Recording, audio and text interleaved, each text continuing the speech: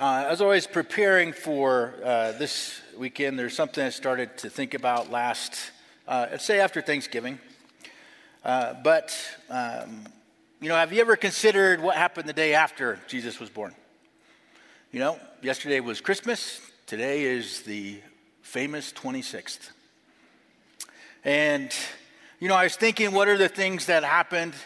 And so as I was going through Scripture and remembering, it's like 8 days after he was born, they took him to the temple, right? And they offered sacrifices, and he was circumcised. So, kids, you can ask your parents after service today about that. But then there's this vast gulf that there's nothing. But before we go on, let's just do a little quiz. Everybody likes yelling in church, right? Nobody's yelled. Okay. All right. So kids, be particularly loud if you know this. So everybody's seen the nativity scenes, right? Whether it's a silhouette, or back in the olden days, there used to be on the courthouse lawn, okay? Or it might be on your line, right?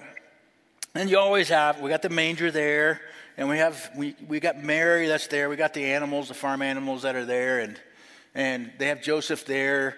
For some reason, he's a carpenter, but they give him a shepherd's staff sometimes. Have you ever thought about that? No? But anyways, the shepherds come because we heard Eric teach, right? Glory in the highest, and telling the shepherds. So the shepherds end up showing up there. But here's the quiz question, okay? So you have to yell really loud. Were the wise men at the stable? No. Okay, I just want everybody 12 and under. Okay, kids, so stand up so I can see you. All right, so you're going to answer this as loud as you can. Probably the last time you get to yell in the sanctuary. Were the wise men at the stable when Jesus was born? No. You're right, they weren't. Good job. So, it was a couple years later. If you read Matthew chapter 2, as you start to go through that, here's these guys.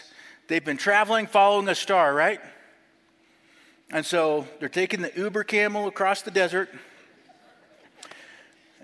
Because they're likely from Iran or Iraq today, the old Persian Empire. So whether they're pagan wise men or actually disciples of Daniel when he was in Babylon a couple hundred years before that, who knows? I have my opinion, and you'll see from what I talk about. So they're going, and then they get to Jerusalem, right? Now, these guys are not dressed the same, all right? They have things with them. They have camels, okay? And they get to Jerusalem, and when they get to Jerusalem, they have this conversation, and they end up getting to see Herod, the king, right? So listen to what they ask Herod when they come to him. Where is he who has been born King of the Jews? For we have seen his star in the east and have come to worship him. Now Herod is the king that's appointed over that area, King Herod. And they've just come into his throne room or wherever he's at and said, where's the King of the Jews? If I was Herod, I'd be like, I thought I was. And so they have this dialogue, and Herod is troubled. And it's so big that not just Herod, Jerusalem, which at that time was between 40 and 80,000 people, the whole town is troubled.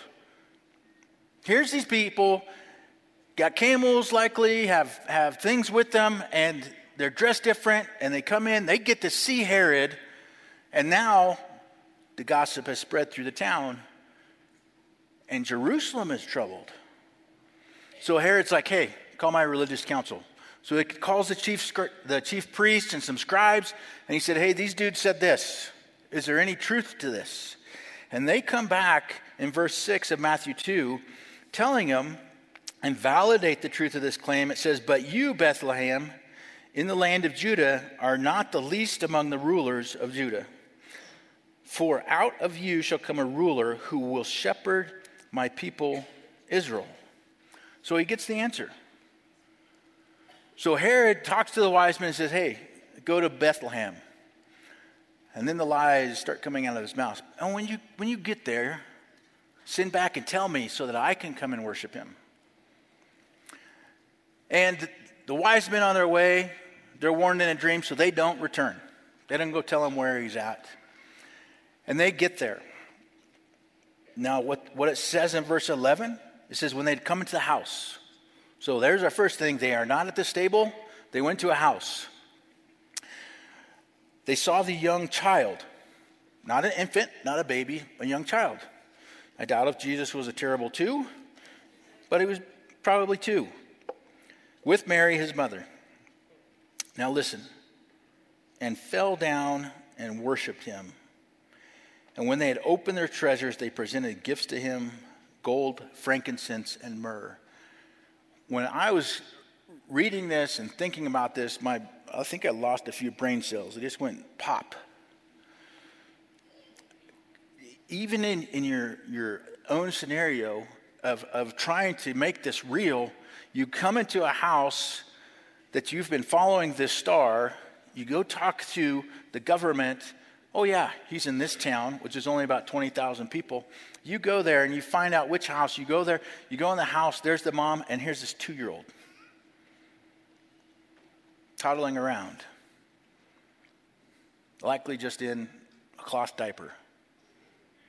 And their response is to fall down and worship him. My mind was boggled. And do you remember what they asked Herod? Where is the king? And he's 2 years old. And they did what? They gave gifts to him. Oh yeah, gold, frankincense, and myrrh. But reflecting on yesterday, we gave gifts. And when you give gifts, it's because you adore or love the other person. This is a gift I got from a Chinese national. He's a house church leader. And it took me 3 years to figure out what this is. But he loves me a lot. And so every time I see this, I pray for him and I remember. And I just got a Facebook message saying Merry Christmas from him this week too. And just in case, just so you're not confused the whole message and you can focus.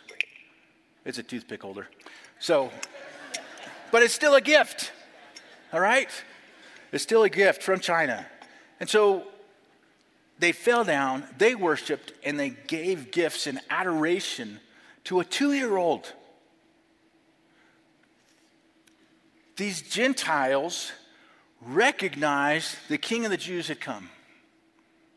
What's even more disturbing is that the chief priests and scribes knew what the scripture said. They didn't go with them to go worship Jesus. They didn't go with them to find the King of the Jews. Our text is not Matthew 2. It's going to be Philippians 2, starting in verse 5. But all of this leads to the same thing that these wise men understood, is they beheld the King. They beheld the King. So let's pray. Father, we come to you today and just ask that your Spirit would quicken the hearts and minds of those that are here to hear the truth of your word, even as we go through it. And we do lift up numerous prayer requests that we all might have, whether it's family or loved ones, whether those that have lost. Even first service, the gentleman who's in the hospital with COVID, we lift him up as well. Just ask for your work in this world today, that the truth of what your Son has done becomes a reality, because that's our only hope. So may you be with us. May your truth go forth. We just ask it in Jesus' name. Amen.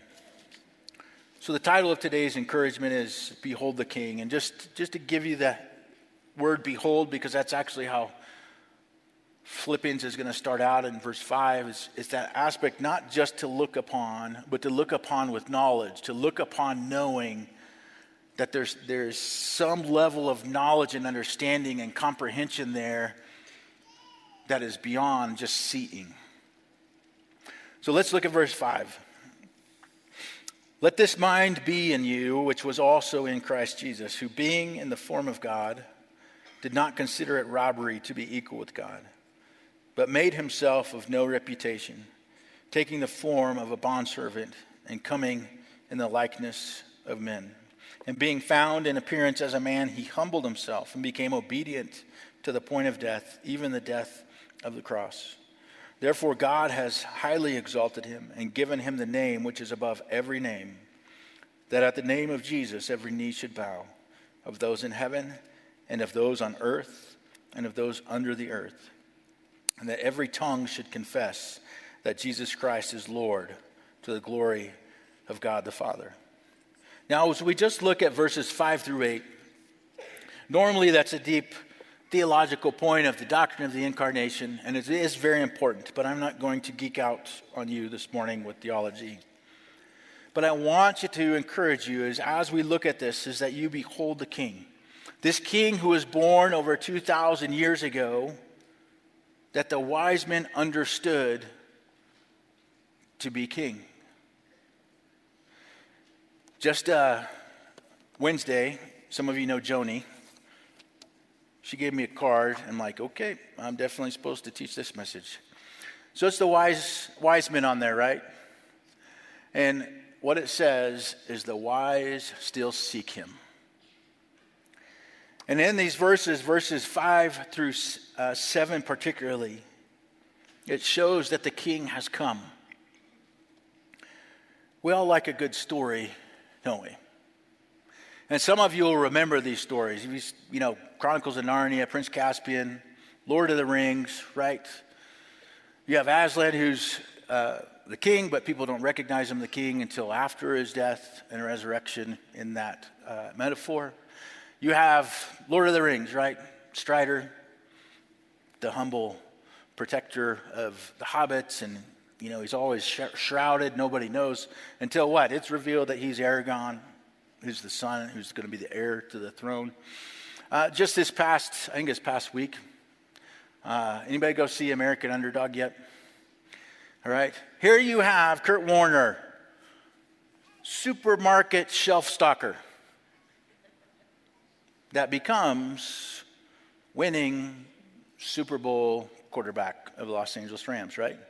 And so in a lot of these stories, the potential of who these people is missed. But how much greater of a story do we have in front of us right now?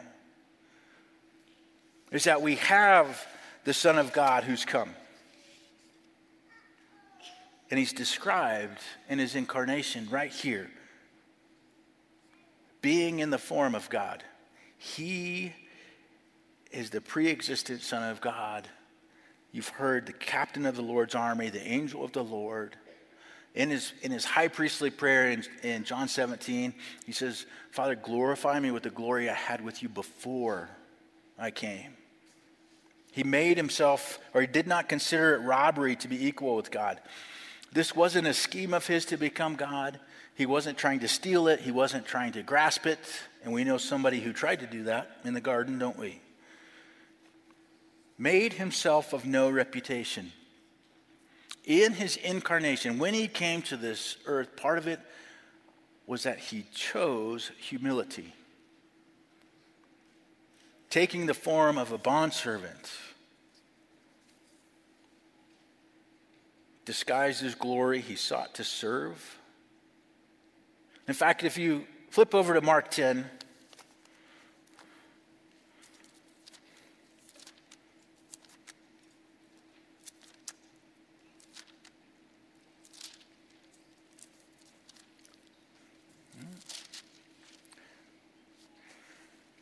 and I'll just give you a quick summary. You know, the disciples are awesome sometimes, right? So you got, and I'm going to summarize. This is just a summary. You got James and John that said, you know, hey, Jesus, will you do something for us, even if you don't know what we're going to ask you? It sounds like a little kid, doesn't it? It comes up, Mom, can you just say yes?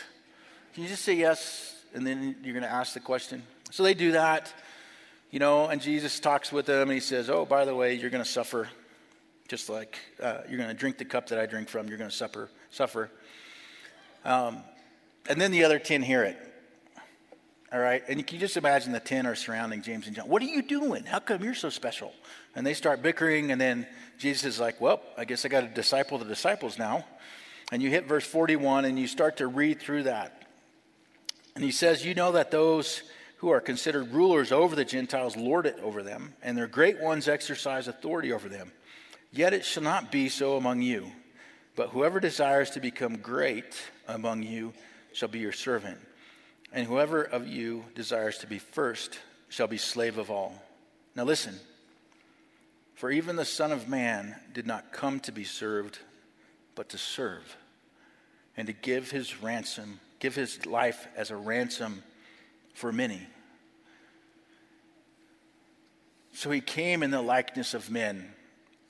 He identified with humanity, the perfect image of God, the Son of God in the likeness of his creation, mankind. He was a king that had come, but the Jewish people were looking for a physical liberator, weren't they? We want to get out from under the oppression of Rome. They wanted a conquering king to conquer the world. They wanted a ruling Messiah. But what they missed is that the king did come to set captives free from the God of this age.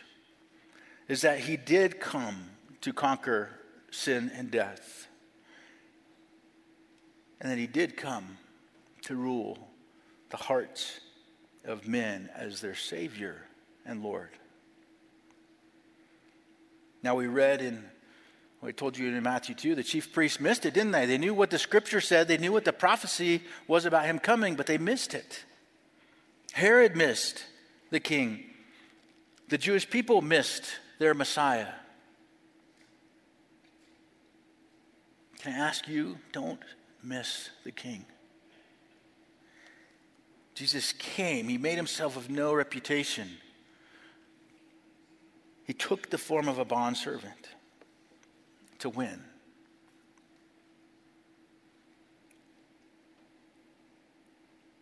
Though many say he was a good teacher, that's true, but he was also the king.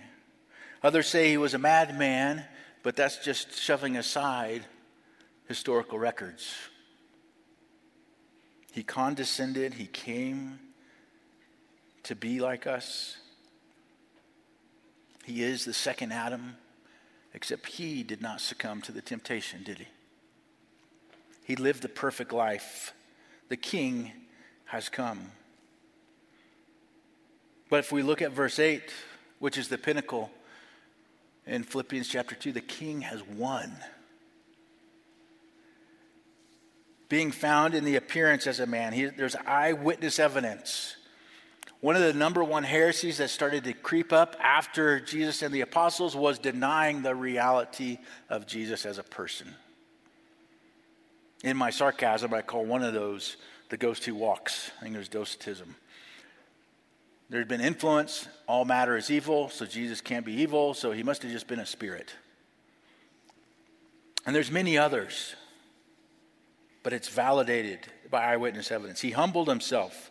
He left his glory with God and came in the likeness of his creation. Now listen, he became obedient. He had a sinless life. He was innocent. Hebrews 5, verse 8 through 9, though he was a son, yet he learned obedience by the things which he suffered, and having been perfected, he became the author of eternal salvation to all who obey him. Now, a way that people twist scripture, like, well, see, look, Jesus wasn't God. He had to learn something. Well, this is where our English language fails us. He experienced obedience by coming in the flesh and actually living it out. And he was perfected, not that he was imperfect, but that he was complete in what he was doing with the plan of salvation. And that obedience was to the point of death, the death of the cross. It's something that we can't imagine very well because we don't have public crucifixions, do we? One of the most grotesque ways to die. Have you seen the movie The Passion? Anybody? That is probably the most visually accurate thing that you're going to find. Now, I need you to remember, he's beaten within an inch of his life. Do you remember that cat of nine tails with bone and glass and ball bearings that were on it? Do you remember that his back is flayed open? of what happened. Then, here's your little railroad tie that you get to carry. So when we think about the point of death, Jesus died. I think we missed the part. Do you understand the suffering that he went through? The physical pain and anguish, probably beyond our comprehension, because words and even Mel Gibson films can't express the totality of what it was likely like. To the point of death, the death of the cross. And it's important because in John 10 and in Hebrews chapter 12 says, for the joy set before him endured the cross. That was the motivation. Looking past the cross to the joy that's on the other side of it. In John chapter 10, he says, no one takes my life. I lay it down. And I can take it up again. But he laid it down for us. Now, what did that happen? What was the spiritual implications? We didn't see that the Jewish nation conquered Rome, did we? We didn't see that at all. But if we start to go through Scripture, what actually happened? Colossians 2. Verse 14, and he wipes out the handwriting of requirements. He's taken it out of the way. He's nailed it to the cross. He disarmed principalities and powers. He made a public spectacle of them, triumphing over them in it. It's hard for us to imagine this because, we have parades and things like that. But what would happen in the time of Rome is that when they would conquer a nation or a people, they would take those captives captive and they would parade back into whatever the main city was. And whoever the victor was is up front, either in a chariot or a white stallion or a chariot pulled with white stallions. And this is the victor. And here are those he has triumphed over right behind him. And this is what spiritually has happened. But there's more. Hebrews 2, verses 14 through 15. When you get in, it says that through death he might destroy him who had the power of death, that is the devil, and release those who through fear of death were all their lifetime subject to bondage. 1 John 3, 8. For this purpose the Son of God was manifested, that he might destroy the works of the devil. Hebrews 2, verse 9, but we see Jesus, who was made a little lower than the angels, for the suffering of death crowned with glory and honor, that he, by the grace of God, might taste death for everyone. Verse 8 is saying the King has won. Something that we too often forget today. But if we summarize this, is that he's removed the physical requirements for you to practice to be in God's presence that we can't fulfill. He's disarmed the principalities and powers. He's triumphed over them. The King destroyed death and the fear of death. He destroyed the works of the devil. The King has won. Well, if you're in the Southern Baptist Church, the King has won. Have you forgot? He's won. That's the reality. Not only did he just come for us, and he came in the likeness of man to pay for the price, is that he has won. There's not a chance of him losing tomorrow. There's not a chance of him losing you tomorrow if you believe in Jesus Christ. This is something that should be an anchor for our soul, despite the things that we go through. The King has won. If you go down to verse 9 in Philippians 2, the King is worshipped.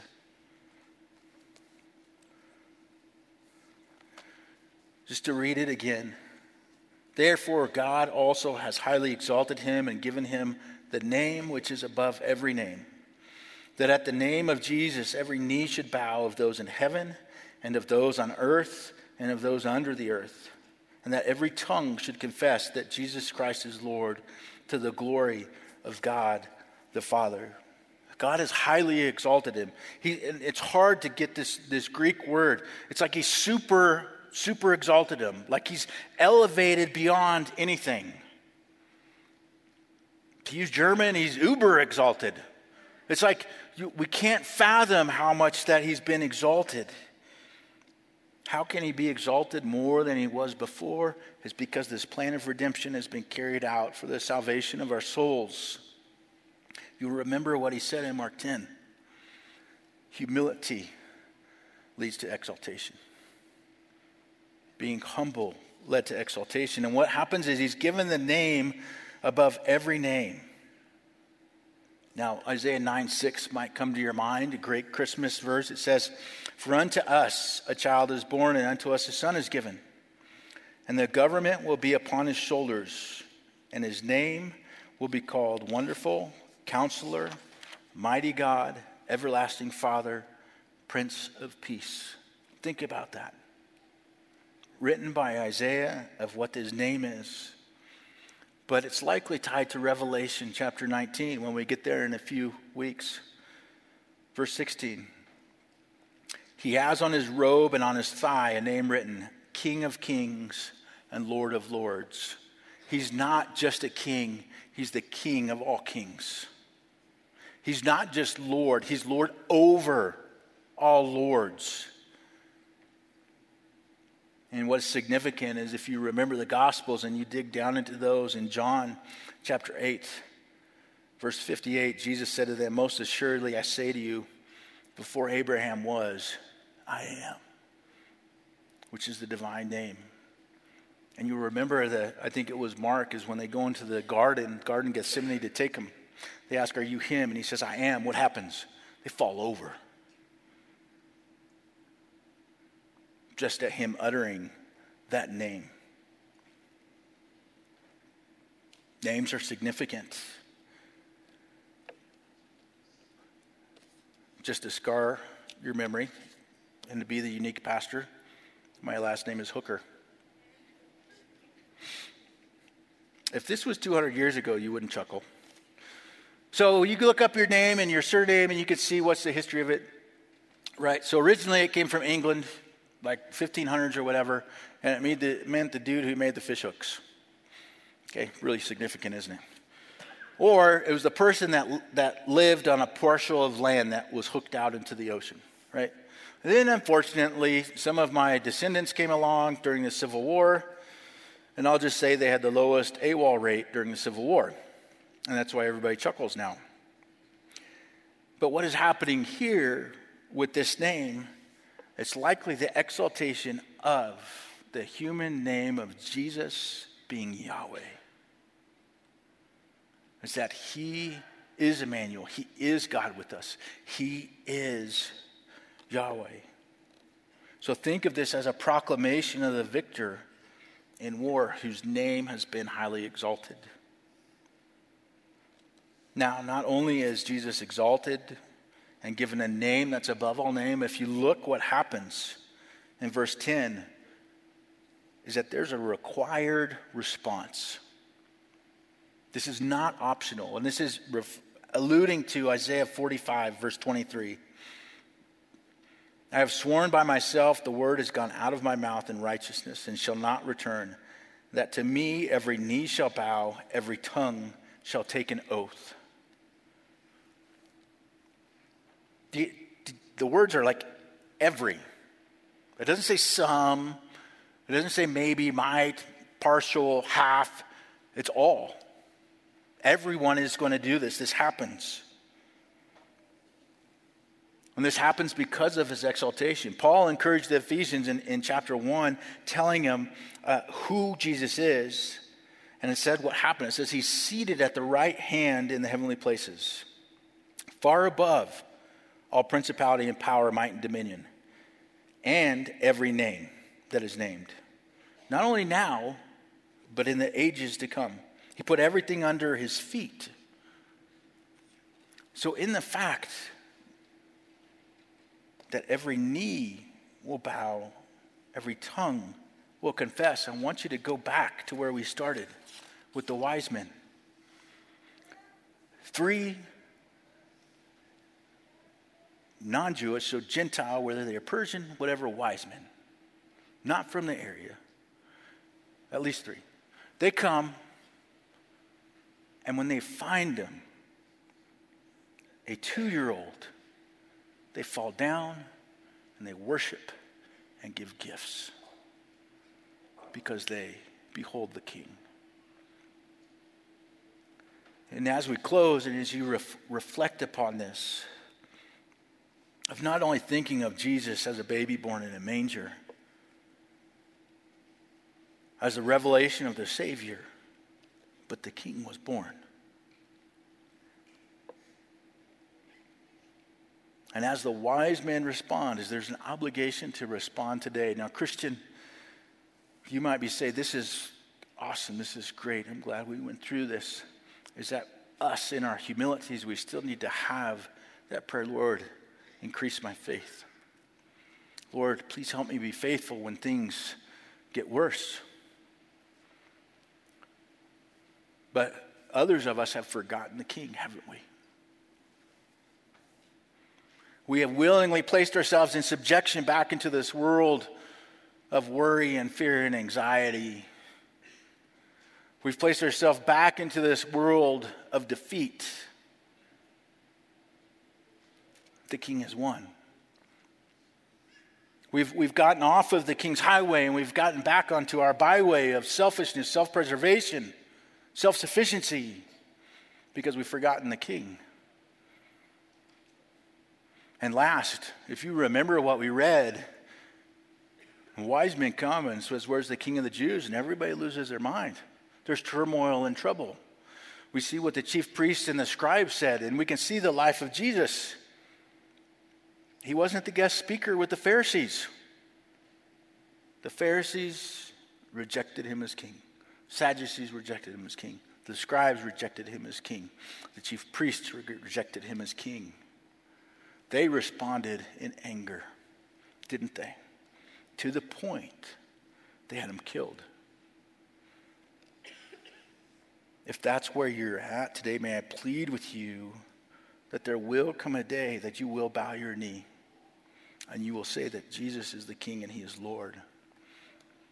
But I plead with you today because today he comes to serve. Today he's coming as Savior. God is not wearing a judge's robe with a gavel right now. God loves you so much he sent his Son for you. Peter wrote in his letter, God is not willing that any should perish, but that all should come to repentance. That's why you're here today. That's why you're waiting today. But there comes a time. So it's either today that we fall down and worship him and give gifts and accept him as our Lord and Savior, or there's tomorrow where you're forced for eternity to bow the knee and to confess him as Lord and he is judge, because he's giving you your requested consequence of separation from God, which he has no desire to grant.